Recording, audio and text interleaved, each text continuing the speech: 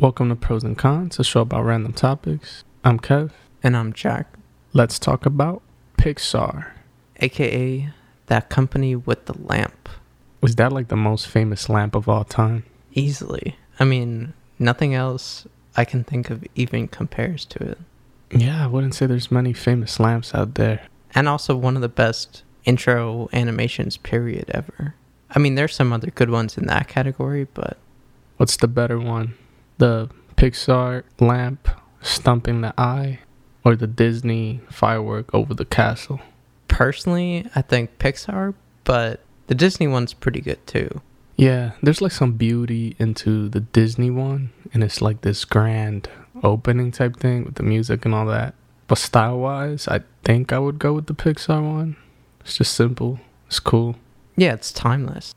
So yeah, for the episode, we're going to obviously talk about Pixar, a little bit of its history, all the legendary films, because that's what they are. They're like Drake albums out here, you know what I mean? Like, just timeless, part of history. Everyone's seen them. Yeah, and then after we talk about it at the beginning, we'll get into the top 5 pros, top 5 cons that we've done as a format recently, and then talk about some upcoming stuff at the end. But what's kind of your earliest Pixar memories or how you got into it?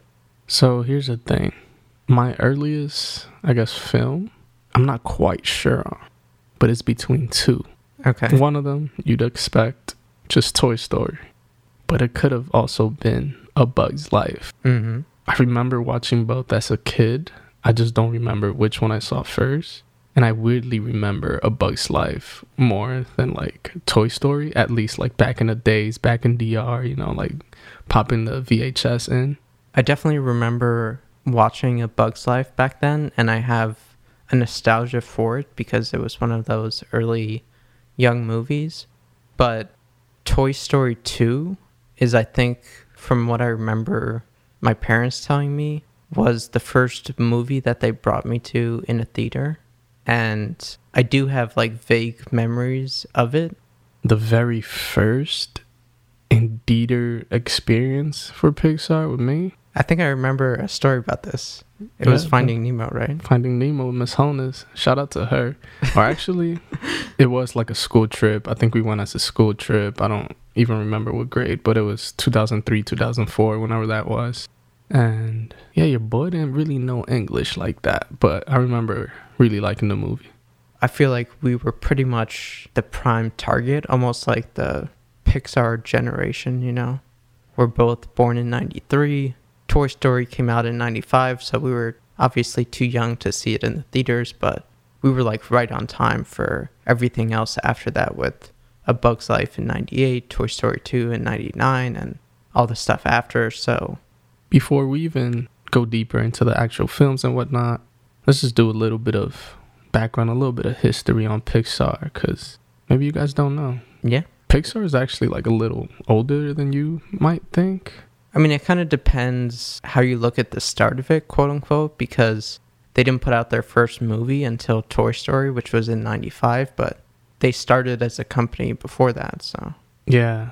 So you said 1995, but technically they started as a company in 79, which is wild. Think about that, like a company starting now in 2020, but they don't put out their first thing and make their mark until 2036. Crazy math right there. I would have never been able to do that, but that's about right. It is pretty insane. And it was part of like Lucasfilm's computer division, which you guys might know, like from Star Wars and... Yeah, George Lucas. And yeah, they were pretty much like a technology, if I'm remembering correctly. It was like computers and doing animation through, I mean, talk about computers in 1979. I mean, yeah, you're not talking about iMacs and MacBook Pros and shit like that. Nothing anywhere near that. But speaking of that, they did have a run-in that led to kind of their success with Apple's own Steve Jobs. The turtleneck god. Where basically him being kind of forced out of Apple in 85 led to him investing in them in 86 when no one else wanted to invest. And this was all while he was also doing the Next company. Literally, that was the name for anyone who's not familiar with him, NEXT. But he invested in Pixar, and he eventually invested so much that he was kind of in charge of the company, had the most stake, and made himself the CEO in the 90s. I think it was 94. It was before Toy Story came out. But also during that time, they were making short films, got some attention for that. And then they had the goal of making the first fully computer animated feature film. And that's what Toy Story came to be. And once that happened, they blew up from there. And there's no turning back after Toy Story. But it was a bit of a struggle to get there. I mean, yeah, just look at the years that it took. It is insane. Like, I don't know if you've gone back to like rewatch the original Toy Story. Mm-hmm. And it looks good. Like, we see like pretty much remastered versions of him. But yeah, I think it holds up really well. Yeah, the only difference I see is like some of the textures and stuff for sure have gotten like better. And I mean, movements and whatnot, you know, technology has gotten better. But no, I mean, yeah, they've definitely improved it. But it was so ahead of its time at that point. Yeah, like it's low-key impressive as fuck. Like, again, we're talking about 1995 computing, and technically that's when it dropped. They're doing this shit way before then, probably years. And this was the first of its kind also for, like I said, the first fully computer animated feature film. So for this to set the bar and still be one of, if not arguably still the best of all time, even the fact that you could make the argument when it was the first ever to do it is pretty crazy. Hell yeah. And obviously it would take an intellectual that might, you know, only wear black turtlenecks to realize like how impressive and important a company like that is. And obviously like it paid off. Yeah, and we both read Steve Jobs' biography maybe a decade ago or so that we read that at this point. Probably a little later. But do you remember reading about the Pixar stuff in that? Yeah, low-key, it was like one of the things I was most interested in. Because if I remember right, it happened like a little bit after his passing. The book. We were like in college, yeah. I think you put me on like, oh, it's actually pretty good. Like, give it a try. And I think around the same time, Toy Story 3 was out or coming out. Yeah, exactly. It was like 2010. Yeah, it had just came out. Yeah. Because that was 2010. I think Jobs died in 2011, so. Yeah, exactly. So it was one of those things where like around the same time I was watching these films, and this is also when I was getting into film and like really liking that. And believe it or not, I didn't learn until probably right around that time that Steve Jobs had anything to do with Pixar. I want to say maybe when he died that like, you know, people started posting the shit he's like responsible for, and I was like, wait, what the fuck? Like, he really quote unquote ran Pixar at a point? Like, that's pretty crazy. Literally the CEO. That was something I was for sure looking forward to when I was reading the book. It was like probably my favorite part to read. Yeah, I don't remember when I found out he was involved with them, but I definitely remember the book giving a lot of insight into like the details on his involvement and how exactly he worked within there. And it's pretty crazy to think about him playing such a big role in a company like this, where even if he had done nothing else in his life with Apple and everything else, this alone would have been a legacy. Facts. I think it speaks to, you know, just his talent and vision in general. And people who dislike him, sometimes that's for his personality, where he could have like anger issues and stuff like that with trying to get people on board with his vision and being an asshole if they didn't agree, and also not being the best dad and husband, etc. But in terms of the context of Pixar, he was like a different person there from Apple, where Pixar, he could come and just be a lot more relaxed, and he wasn't involved in like all the crazy details like he was at Apple. He could just do more bigger picture stuff, but also see a lot of the things going on and give input and etc. and be like a champion for them. So I think his involvement for them seemed like a really positive thing for both sides, for him and for them. And, you know, he eventually went back to Apple as CEO, but was still working at Pixar at the same time, which is also crazy. But it's just cool to think about that as part of both of their legacies for him and for Pixar. And like you said, he was just like a different person, at least with this project, if you want to call it that. Where like with Apple, it was almost like he was trying to bring it up and make it like this badass, like racing it.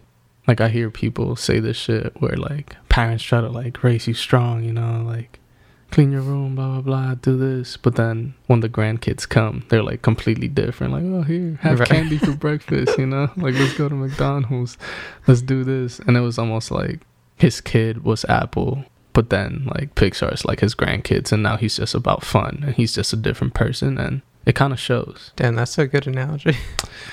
Wow. I mean, you know, sometimes I say smart shit or interesting shit, but I don't know, it kind of made sense. Before he died, he also helped them with the sale to Disney, who Pixar had been partnering with over the years, but that was obviously a much bigger thing.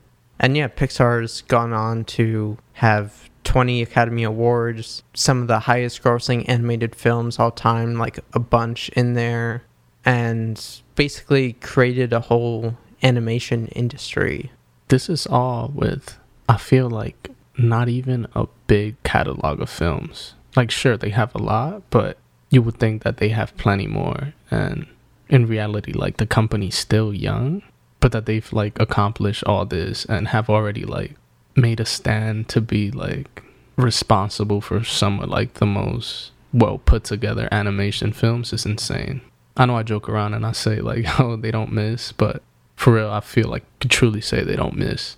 I know this is pros and cons, and we'll be getting into some cons, but the medium of animation allows them to be perfectionists from start to finish. Like, they can plot out, you know, every single frame, every single detail. They can just perfect every part of the whole thing. It's not like with other movies that are live action where you can only do so many reshoots, if at all, and have certain limitations. Like animation, the world is yours. You can do whatever you can imagine. I mean, obviously, it's evolved over the years with technology, with what they figured out, but also, like you were saying, in terms of them being kind of a young company still, they're also very iterative. Everything they do builds on top of each other. So everything they learn from one film, they can bring into the next. I feel like that's a good thing for the company, that they're just not throwing out, like, I don't know, 5-6 films a year. It's like, nah, they pick and choose and really refine every film they put out there, even if it's just one a year or even less. Yeah, they're just very reliable. You can count on them to deliver something really well made, really well thought out, great visuals, a certain style to them, just a lot of care into all the details. All tend to be super relatable, whether they're about toys or fucking dinosaurs or whatever it is. You find a way to relate to them. And you're thinking like, oh, you guys are talking about animation? As in like, you know, animated for kids? You know, like Tom and Jerry? I feel like this is one of the things that Pixar does really well. And it's like, yeah, they are animated films, but I don't know if they're like intended for kids. But whoever's making these films is fully aware that adults are watching this with kids. I mean, like, again, we're talking about Soul. It's like the latest Pixar film that's been released. Imagine showing Soul to your, I don't know, 6-year-old kid. Is he going to understand the movie? Probably not. Yeah, I mean, they've talked about how they did test screenings and kids actually understood it pretty well. But at the same time, they're not going to, especially with like a Soul, really grasp the full concept. But yeah, I mean, I think some more than others in that way, but I think that they make things that can appeal to all ages. And also, if or when you rewatch them as you get older, you notice or feel different ways about it at different times of your life. And I think there are other kids movies where parents can get so annoyed watching them with their kids, or they think it's just a dumb, stupid, light movie. But with Pixar ones, it's something made for them too. Yeah, I mean, there's usually deep meaning behind every movie, I feel. At least that I can think of. There's one or two Pixar movies I haven't seen yet that I haven't caught up to, but out of all the films that I remember watching, there's always like a deeper meaning. And yeah, like, so I'm pretty sure a kid could possibly understand it. Because essentially, like, little lessons, you know, even Toy Story and stuff, like, oh, friendship and love. And it is for sure something that, like, Pixar films do really well. It's, like, part of their identity, I would say. And speaking of Soul, which you're talking about, that is their latest release and kind of what gave the idea to do this episode. We've been thinking about doing it ever since then. And it was a little different than usual, just even in terms of the release. Originally, it was intended for theaters, but because of the pandemic, it went on streaming, went straight to Disney Plus, was also released on Christmas. And like I said, it was during the pandemic, which I think impacted kind of how it was received too, because that goes along in a way with the theme of the movie, which for anyone who hasn't seen yet, not a big spoiler, but it's pretty much this guy who is a middle school band teacher. He gets this music gig that he wants, but then he dies, and then he's trying to get back to go to that, and pretty much it's about pursuing your passion or goals compared to living kind of the rest of your life and other things besides that. But what did you think about it overall? I'll start off by saying I liked it. If you guys don't know, represents New York City strong. You know, that's always a bias. Yeah, and the first Pixar movie ever to feature New York too. New York, representing color. The character is black. I don't know if Jack mentioned it. Not that that's crucial, but throw that out there. I went into the film not fully knowing what to expect. You know me, I don't watch trailers or anything like that, or at least I avoid them. I watch some trailers, but we were kind of talking about a few little things that you get used to seeing when it's a Pixar movie. Death is one of them. People die in Pixar films, even though they're meant for a younger audience. But again, like we mentioned, there's parents in here too watching, or just young adults like us. You also mentioned earlier that, at least for us, the 1990s kids, possibly even a little younger, were like the perfect generation for the Pixar films. But now we're grown, you know, and these films hit when it comes to like their messages and, you know, like the moral of the story and shit and what you take from them. And I'm the type that gets easily inspired when I watch it. Like if I catch a Bruce Lee movie, I'm gonna come out the theater throwing kicks. I just come with that energy. I think I got it from my pops.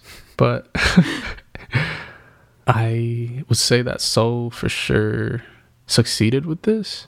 I like watched it and was like, fuck, that's kind of deep, kind of sat with it. Now I kind of need to rewatch it because I also forget shit really easily, but I really like the message behind it. Sound was incredible. Animation was incredible. Again, like I don't really want to spoil much of the movie for those that haven't watched it since. I mean, yeah, you've had time to watch it, but it's still kind of new. But there's like animations of like souls and out-of-body characters. I don't even know how to explain them. I was going to mention that my favorite design character in it are the quote-unquote counselors, aka the Jerrys, who are like these stick figure characters that feel, on one hand, very basic and like anyone could draw them, but at the same time, they feel extremely futuristic to me. And I just think they look really cool. Yeah, they're like one-line drawings, right? Like, I don't know that for sure, but they look like one of those continuous line drawings. Yeah, they're like a Picasso-style abstract stick art one-line drawing type thing. Yeah, and what I was going to bring up with that is that these were probably the most bland and boring visuals in the movie, yet they were still dope and worked. Like you just said, like it was simple, but it's the Apple way, you know, it's like the Apple logo. Like, I mean, technically this isn't an Apple episode, but it just like fit perfectly. And obviously you guys kind of see how I feel about the film, but I'll save my actual rating for later. But what about you? What do you think about it? Yeah, I would say I definitely liked it also, and I don't really have complaints, but I also wouldn't say that I'm at like the top tier of where the hype is around it. I feel like some people were so blown away by the message and it like made them rethink their life and all this stuff. And I feel like it wasn't that groundbreaking for me in that way. I feel like I've been hearing that kind of message and stuff since high school, but I mean, real quick, that was almost me. But then I took a nap and woke up and was like, yeah, all right, it's just a film. Yeah, I've heard this before. But again, like I said, while you're watching, like, it did a really good job of doing that. no, yeah, I mean, I think you have to also bring yourself back to this is a movie for younger kids too. And if people in high school or middle school or whatever are feeling like it was life-changing in any way or made them rethink stuff, and even adults I saw saying the same thing, if it had that impact on people, great. I mean, obviously it did, so that's dope. And on a technical level, I think it was great all around. Like you said, I really liked the jazz stuff brought into it, which is a genre that is both interesting in itself but also works within the movie well. And also, like you mentioned, this is a black main character, which we haven't seen in Pixar before. And it was also co-directed by Kemp Powers, who's the only and first black co-writer and co-director to do a Pixar film to date. And I think he did a great job. He also, ironically enough, did the writing for One Night in Miami that came out on the same day on Christmas, which is a movie that's Regina King's directorial debut. So this is a guy with no other past film credits, and he has these both launch on the same day. So that's a pretty crazy thing for him. And he worked with Pete Docter on it, who is kind of one of the core members of Pixar. And he's also directed like Monsters, Inc., Up, Inside Out, and had his hand in everything across the company. But yeah, I mean, I think the film was just well done overall. I don't really have many complaints about it. I'll also save my rating for later. With that said, let's get into the top 5 pros. Yeah, so before we start off real quick, we're going to group together any movie that has like sequels to it. So like a Toy Story or whatever, just merging that as one just to make things easier so we could pick multiple different stories for each. And then, at least for me, I'll say that I was factoring in a combination of overall concept, the movie itself, like how it flows and everything, the visuals, animation style, and then a combination of my first watch and like what that experience was like, but also the rewatchability. And I would say I'd seen most Pixar movies, but before this episode, I also filled in some gaps and did some rewatches. So yeah. And then we'll go 5 through 1 for the pros leading up to the top.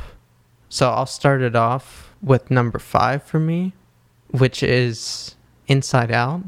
And I think this has maybe my favorite concept of any Pixar movie. The execution, I think, is good, just not, like, I feel like if this movie was made even in 2020 or in, like, 2025, instead of when it was, which was, I think, 2015, it would have been much better. It's not bad, it's just, I think the concept is better than the actual movie, so it makes my top 5, but it's at number 5. And we actually saw this together in the theater, too. Yeah, I do remember that. Some good times. But with that said, my number 5, we just talked about it, Soul. Yeah, Soul is actually my number 4. And it's close with Inside Out, but I think Soul has better execution, and it's just a better movie all around on a technical and story level and everything. It's just better put together, so I put it above that. I almost didn't want to give Soul the respect yet because it's too new, you know what I mean? Well, that's another thing. You know, we're talking about Soul, but it's still very fresh. We'll see how it ages over time. Right, like I haven't rewatched it or anything yet. It could grow more. It could make its way even higher in my pros list for sure in the future. But again, like I just threw it in there because I felt like I needed to give it a little bit of respect and I really enjoyed it. But my number 4 is going to be WALL-E. Wow. It's one of those films, and for sure, probably the film with the least dialogue out of any of these films, for sure. The shit is almost Like a silent movie. a silent movie. Charlie Chaplin, back in the days. I mean, that's part of it, yo. You know, this shit is cultural. But yeah, it's if you guys don't know, it takes place very far in the future. It's like robots, weird robot love, touches on like where we're headed in the future, and like With technology and etc. technology and people getting fat and getting lazier, and everything's gonna be easier for us. Everything's gonna be automatic, and like the earth is almost unrecognizable, and this little robot wants to kind of bring it back in a way, which means that robot has a conscience. Open your third eye. It's crazy. But I really just, I mean, visually is dope. The message is dope. It's looking into the future. But what I like the most is probably the character designs. I don't know if you know this, but I think it's called Eve, the white one with the black face screen, was designed, I think, by Joni Ive or something with Apple that they designed it. Funny thing is, I didn't know that Joni Ive had anything to do with it, but I think I had heard there's like an Apple connection, and it is true. Like, literally looks like a Apple design, flawless glass, floating with beautiful lights and technology, and it's kind of like this really contrasting like characters. They're just really different, and WALL-E, like the other robot, is like a super old school, looks like a crane thing with like the wheels, and it's like rusty and yellow. Yeah, just like the characters alone, to me, when it comes to like the design, was like interesting enough to keep me entertained in the movie. And again, yeah, everything else, like the message and shit, is dope. So I threw that number 4. For number 3, this is actually going to be one that I have just recently seen before this episode to fill in the gaps. I hadn't seen it at all yet, and that is The Incredibles, which, I'll be honest, I judge them based off like the style in, you know, trailers, whatever, where I felt like, oh, I don't know how I feel about this kind of look and I guess aesthetic for the movie, and I wasn't ever really interested in watching it. And I'd heard people say like, oh, it's, you know, great and etc. I think you might have even been one of them, but I never watched it, and it took doing this episode for me to finally go for it. But I'm glad I did, and really well paced, like a lot of stuff happening all the time, never really a dull moment, just stuff going on front to back, great characters for the family all around, and side characters, much better than I expected. That's dope. I didn't think you would throw that on your list. For my number 3, bring a little spice to things, you know? I'll go with Coco. I also want to mention that this is where like my list got tough, because my 3 and 2 could have arguably placed above my number 1 when it comes to, you know, all the other criteria like message and feeling and all that. But Coco as my number 3, I don't know where to start with this one. Coco hit in every way possible. Visually stunning. Again, kind of spoilers, but not. Just a little warning. You've probably seen it, and not really a big spoiler, but the scenes of like the Day of the Dead world, or the Death world, Skeleton world, whatever you want to call it. The floating city of it. Yeah, the floating city. Those visuals have to be like top 3 in Pixar, in my opinion. Yeah, it's pretty crazy. The freaking colors, the lights, the detail was insane. And of course, like all with like the vibrancy and almost like a neon feel to them, just makes it all super special. Really entertaining. It's almost like a weird mix of like a drama mixed with action. Yeah, like an adventure movie almost. Yeah, it's like an adventure movie, so I give that a plus. There's very few. I mean, you just mentioned The Incredibles, which would be the other one that's kind of like that. Yeah, I mean, The Incredibles is more like a superhero action type movie. Right. The Incredibles is like the blockbuster superhero Marvel movie out of Pixar, which is cool. Like, they should keep that going. Coco is like a weird mix because it has touches of that, but it still has like the deep message and it's not what really drives the movie, you know, like the adventure or action. This is a very kind of loose comparison, but if you think of like Ferris Bueller as an adventure movie, it could be compared in that way, or even like a Indiana Jones or something, that type of adventure movie. Yeah, fair enough. But yeah, with that said, I mean, the message was crazy. It hit me. Mama Coco, like, it's insane. And I know I kind of connect a little bit more. Like, my grandpa was a musician, and, you know, it has, like, all that shit. And in a weird way, like, when you're watching the movie and you kind of relate to it this way, it's like you're biased. Like, it hits you a little bit more. And that's how I felt. It's just one of those movies, like, I watched it and that shit made me warm inside, you know? It made me feel like a McDonald's apple pie, you know, fresh out the oven. I legit cried. I've seen it twice so far, and I like, that shit don't miss. I also cry easily, but it's one of those where, like, I wouldn't have been mad putting it as my number 2. Number 1, it'd be tough, but again, like, if I'm in the right mood, I would have thrown it up there. But yeah, Coco, number 3. Number 2, for me, I'm going to put the Toy Story series. Wow, number 2, okay. I can't wait to hear number 1, but go ahead.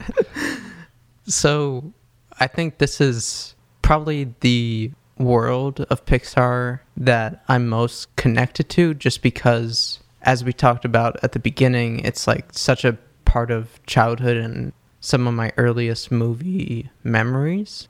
And, you know, when that Randy Newman "You Got a Friend in Me" comes on, like, it just all comes flooding back. And I think the movies still hold up. I'll say real quick that Toy Story 4 is like Home Alone 4. It shouldn't exist. Wow. But I think 1, 2, and 3 are all solid. Obviously, the OG is super classic, probably still the most classic of them all. But also, like, the ending of 3, you know, you're talking about tearjerker, like, that's right there when he brings the toys to the little girl right before he's about to drive off to college. Like, that's as emotional as it gets right there. And, you know, we talked about being the Pixar generation. That also came out right around the time when we were about to start college. So it lines up in terms of that as well.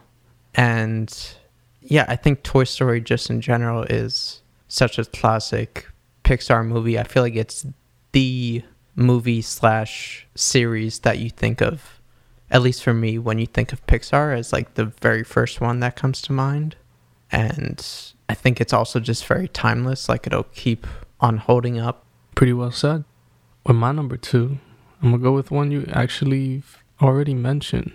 Wanna guess? The Incredibles? Nope. Inside Out. Wow. Like I said, could have also been my number 1. 3 and 2, I feel, could be my number 1s. But Inside Out, mostly for the point that you brought up, and it's the concept. Like you mentioned, we went to watch it together. The entire movie for me, it could have also been that time. I don't even want to like look back at it. What year was it? 2015. 2015. Graduating college and whatnot. I don't know if I just watched it at a different time, but like the whole movie was like a tearjerker for me. And it was strange. I don't even know if we've like talked about this before, but like the whole time I was like fighting tears. Like, yo, I'm watching this with the homie. I can't really be crying right now. But I don't remember like, yo, this is so fire. Like, oh my God, this is good. So yeah, like Inside Out conceptually is fucking insane. I remember we came out the theater and it was one of the first things I remember thinking about it. Like, yo, how was this not thought of before, either for like a book or some sort of entertainment? Whoever thought of this shit is fucking like genius. That's how I felt. Still kind of feel that way. It's so like clever. Not really a spoiler, but it's essentially like you get the feelings inside of this young girl's head who's going through emotions at that time of her life. I think they're like moving cities or something with her family. Mm-hmm. Pretty much the whole movie, I'll say like 80% of the movie takes place like in her brain. And it's right. Happiness, sadness. Yeah, joy, sadness, anger. Disgust. And it's like fear or Oh, right, I forget. right. The Maybe one. it's described differently, but it's something similar to fear at least. Yeah, something like fear, whatever, anxiety or some shit. And, you know, just like the conflicts and how it goes, and there's like just how it works. If you haven't watched it, I don't really want to spoil it, but on top of that, I really like the animation, even in between all the heartfelt moments and like all the stuff that wanted to make me cry. It was fun. There's like a bunch of funny. There's a lot of room for funny and growth. And even something you said, I kind of agree with. Like, there was room for this movie to be better, even at the time. And for sure, if it was done now or even later, it could have been way closer to a masterpiece, I think. Even if they just played around more with other people's emotions or something, because there's like points where they go into like the cat's brain and other people's brains. Yeah, and like the mom and dad also. Yeah, and those are fucking hilarious moments, like clever, really like the funny. dad just has sports on. Yeah, exactly. Like more things that way would have given it like an extra point, I think. And I mean other little things, but I think this movie, the concept alone just drives it, and yeah, it's my number 2. The way you think about your brain and your emotions is forever changed after that. Like, it Facts. creates visuals and a world for that didn't exist in your own head before that, and kind of sets this whole thing up that you had never like had the visuals to express it. So yeah. Number 1s. Let's get to them. So my number 1 is Coco. No way. For real? That's a surprise.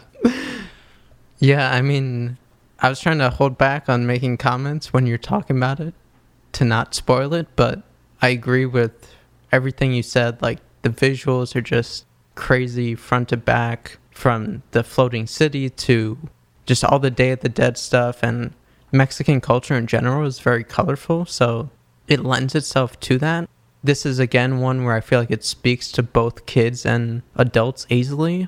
And for adults, the idea of, you know, not wanting to be forgotten and the importance of family and all this stuff. Again, we were talking about tearjerker parts. Like, I don't remember the first time for sure, but I just rewatched it again for this episode.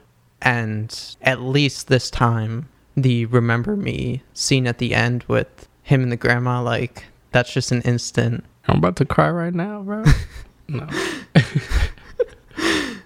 But yeah, like, Toy Story, again, it's more personal in a way, but I feel like Coco is a better movie all around, and it kind of touches on things that all of these movies do well, but combined, it does them the best. And I feel like it held up really well on a second watch and will for years to come. I'm still looking for like a fire ass pin of the Spirit World dog, like the colorful one. Yeah. So fucking dope. But yeah, I completely agree with everything.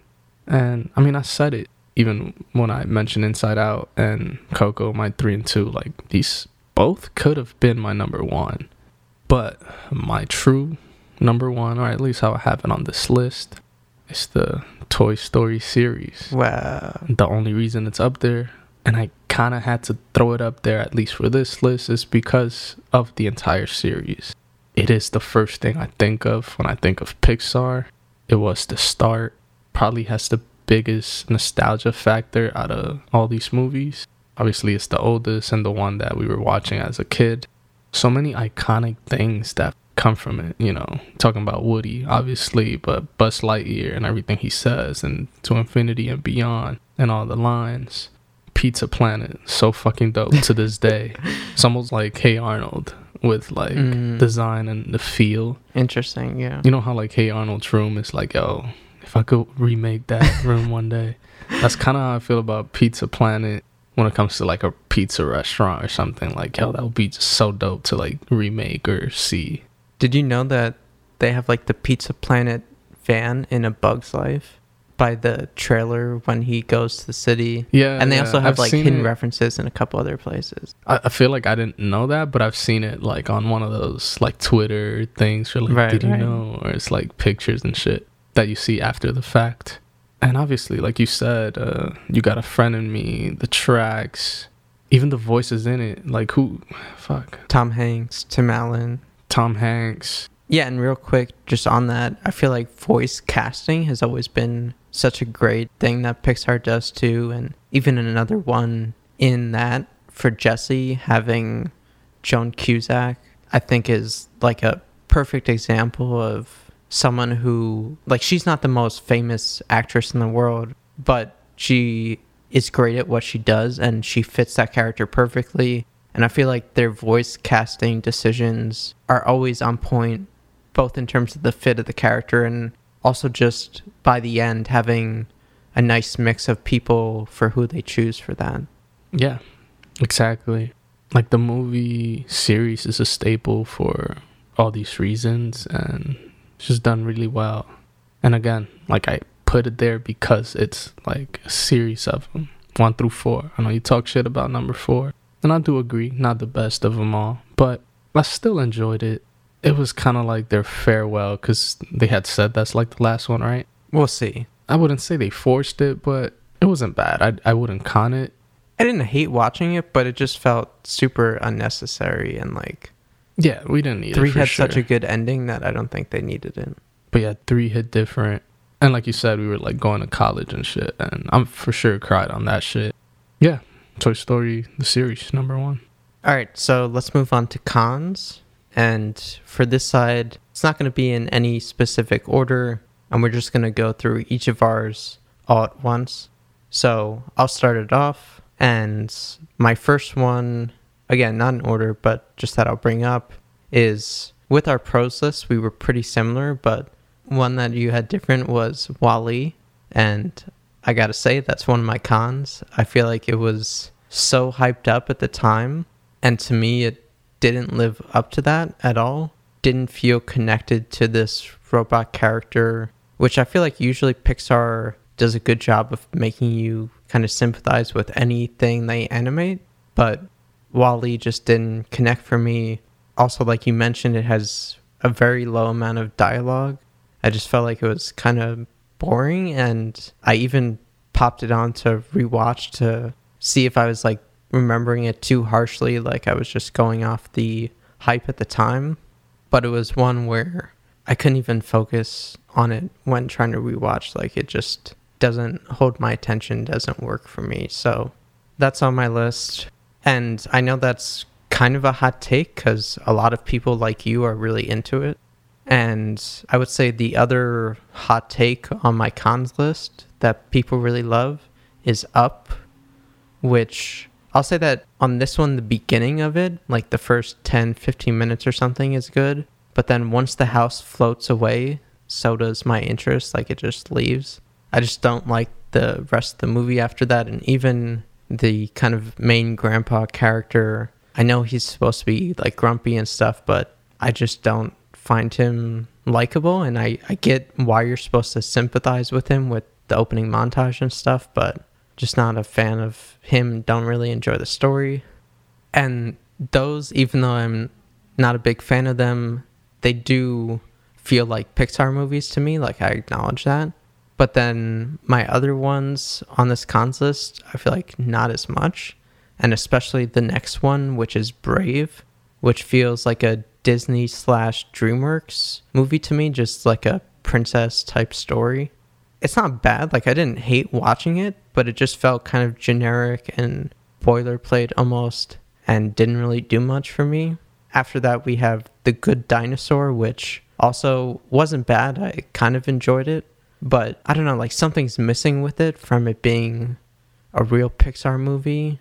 And then the last one for me is Onward, which is the one that just came out before Soul. And Onward, to me, was a little more Pixar-y, but again, something was missing where I just didn't connect with it. It doesn't feel like a kind of big Pixar movie. It feels like I don't know, it just doesn't have that it factor that Pixar movies usually have for me. So those would be my 5 cons. I don't think that I would con many Pixar movies. These would be some of the weakest cons I have. It's mostly just because, like, I have to choose them for the sake of the episode. I have to, like, throw something in there.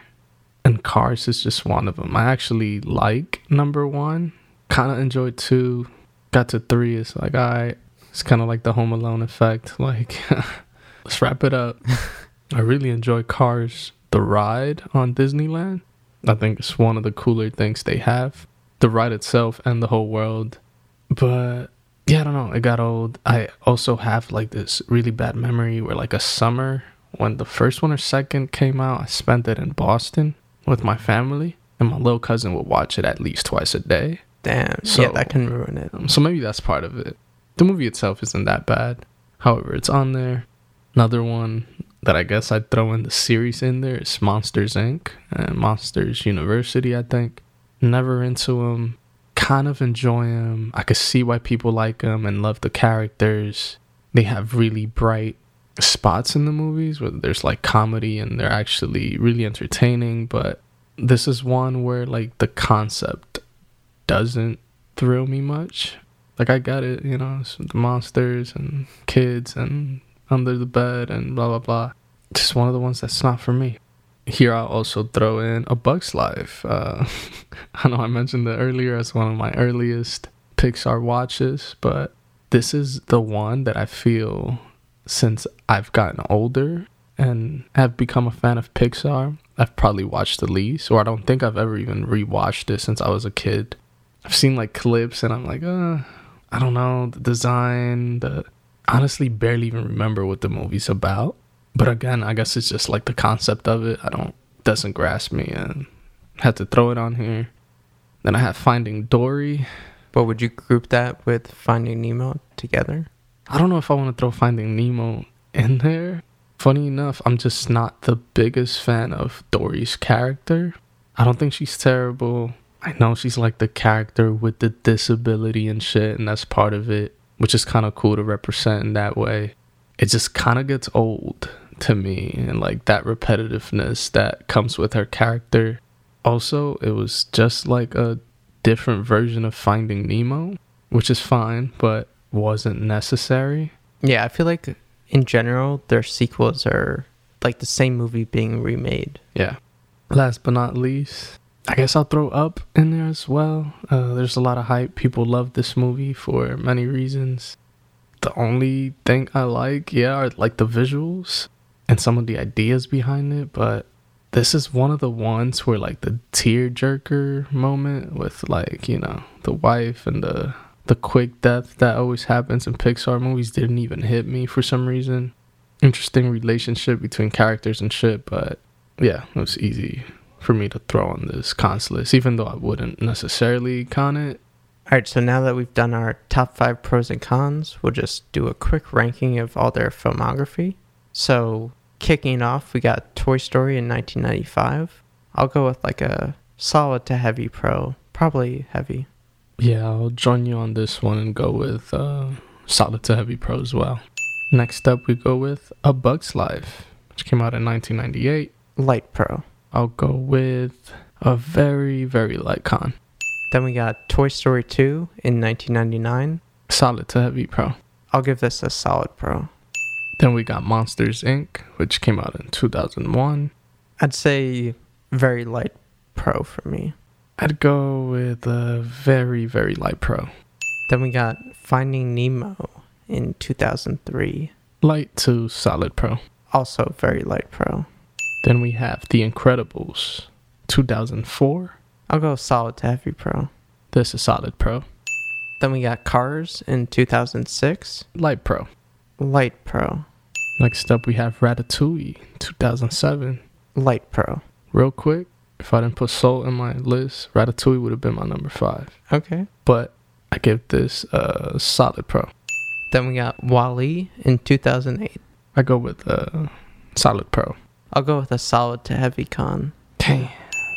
Then we have Up in 2009. Go with a solid to heavy con on that as well. Harsh.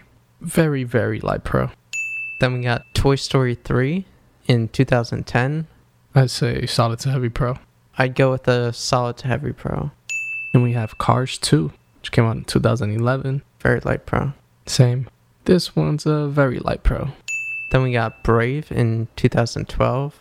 I go with a very light pro. I'll go with the light con. Then we have Monsters University, 2013. Go with the light pro. That one I go with a very light con. Then we got Inside Out in 2015. This one I have to go with a heavy pro. Go with like a solid pro. Then we have The Good Dinosaur, 2015. I'll go with the very light pro. Not applicable. Haven't seen it yet. Then we got Finding Dory in 2016. Very light pro. Very light pro. Then we have Cars 3, 2017. I'll go with the very light pro. Where Should It Ended? Or Shouldn't Have Been Made. I go with a light con. Then Coco 2017. Easy heavy pro here. I'll go with the heavy pro. Then we have the long-awaited Incredibles 2, 2018. Light to solid pro. Solid pro. Then we got Toy Story 4 in 2019. I'd go with light pro. I'll go with somewhere between a very light pro and very light con. Because I didn't hate it. No. I'll go with a very light con. Wow.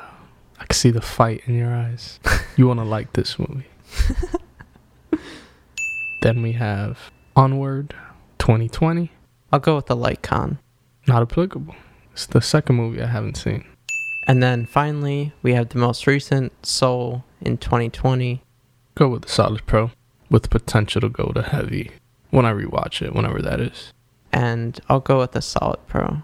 Alright, so that wraps up those. And then real quick before we finish, in terms of the future of Pixar, they have this one called Luca coming out in June of this year, 2021, which coincidentally they dropped the trailer for it this past week, even though we had already been planning this episode, but it's good timing. It's hard to tell for me like how it's going to go, but it is set in Italy, so that should at least be cool on the visuals. And it kind of has like a Call Me By Your Name / Shape of Water type vibe. Ooh. And there were jokes when it was announced because it's called Luca, which is the first name of the director of Call Me By Your Name as well, because the synopsis was like a young boy experiences an unforgettable summer in Italy and all the stuff with his newfound best friend, but all the fun is threatened by a deeply held secret and all the stuff. But I mean, I don't watch trailers or anything like that. I saw some images. It looks interesting. Low key, if it is Pixar meets Call Me By Your Name meets The Shape of Water, let's do it. I'm here for it. con Shape of Water, but I'm still interested. And yeah, they also have like Disney Plus stuff coming. They have a Monsters Inc. spin-off show in July, and they have some other stuff coming up like a Cars spin-off, and also there's a Buzz Lightyear origin movie, but that's going to be about the backstory of the human movie character who inspired Buzz Lightyear, which just sounds really weird. So why? I don't know. It's just so strange. Funny enough, I guess the Buzz Lightyear one might be the only one I'd give a chance, but I guess the market is there for Cars and the Monsters spinoff. But I'll feel like that'd be for sure for the younger crowd. But yeah, I mean, these are only a few of the things coming out.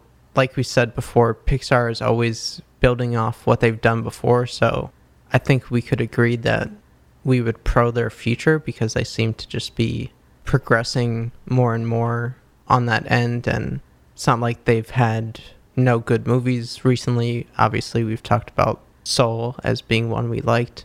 Yeah, I'm fully looking forward to anything they release. Whether I like it or not, these films tend to always be really well made. I guess after that is whether you connect to them or not, or, you know, if it appeals to you. But they never really quite disappoint. And I don't know how I feel about them continuing to release stuff just on Disney Plus, or if going back to theaters is the move. But well, real quick, also, as a closing note, I feel like the Disney Plus creation as a platform in general has been a huge plus, no pun intended, for Pixar.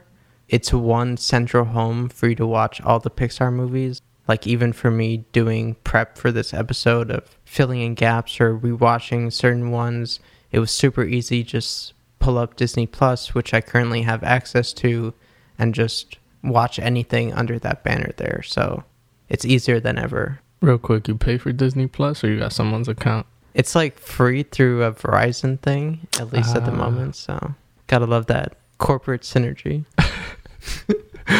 Shout out to my cousin Bert passing the password, but yeah. One last thing before we go. Is there any specific things, whether like a place or theme or type of activity or whatever, that you would want to see in an upcoming Pixar movie? I don't know. I mean, I know it's kind of a touchy subject, I guess, but be interesting to see Pixar's take on like the immigrant experience or something like that. They could get super creative with that, and I'm pretty sure it'd be somewhere like Inside Out meets Coco or something when it comes to like the culture of Coco, but the dilemma and struggle of Inside Out and stuff like that. But again, that's like me thinking inside the box, you know? Pixar, they think outside of it. Yeah, I mean, also they typically combine a bunch of things into one story that all kind of merge with each other. So that's another thing, like even Inside Out merging the concept of in the brain and emotions with moving from one city to another and stuff like that. So it could be a combo thing, but yeah. I was thinking about it myself, and some of the ones I thought of just briefly would be like one set in Tokyo. I think would be really interesting with their visual style. I think there could be an interesting like Hanukkah or some type of Jewish one could be cool. There could be a dope summer camp one. I feel like they would kill that. And there's some other stuff, but there's still so much that they haven't covered. So it's exciting to think of the different possibilities out there. Hell yeah. And finally, real quick, before we go to our wrap-up thoughts, I just want to shout out real quick the short films that Pixar does. For people who don't know, these are usually shown before the actual full movie in the theater. Right. But I think it's just a cool idea. I mean, they started out making shorts, which was what got them attention in the first place. And they've kept that going over the years as a way to experiment and try new things, but also just to add other fun stuff to stories and movies, like side parts of a movie, like The Incredibles, like a little scene with Jack Jack. Shout out Jack Jack. And I think it's something that live action movies should even do too. Like someone like an A24, it'd be cool if they did short films they presented before their features. Yeah. And obviously on streaming it's different, but even on Disney Plus there's a section for all the shorts. So I just think it's a cool part of Pixar. And some are better than others, of course, but I still pro the idea of it no matter what. So yeah, it's just always super well done. It's a Pixar film. I mean, I'd go with Light Pro. But yeah, overall, I mean, I think we've covered everything pretty well, made our feelings pretty clear. I would say it's no surprise that I would give Pixar overall as a company a heavy pro. I feel like even with some movies that I'm not as into, I still think they have an insane track record, and they've produced so many classics already, and you can always count on them. They're always going to be quality, have such attention to detail. They make things for all ages that appeal to everyone. They're comforting, but they also challenge you and make you think and are emotional. And again, we're like the prime Pixar generation. Like we grew up as their first movies were coming out. So I feel like we have an especially personal connection with them. So just one of the best companies out there, I think. Yeah, I'd have to second that and go with the very heavy pro for Pixar overall. Like I said, they just don't miss. Yeah, I know I gave some like cons and stuff like that, but again, that's like me personally. Can't hate on anyone liking anything else or any of those that I con, but yeah, like their message is always important.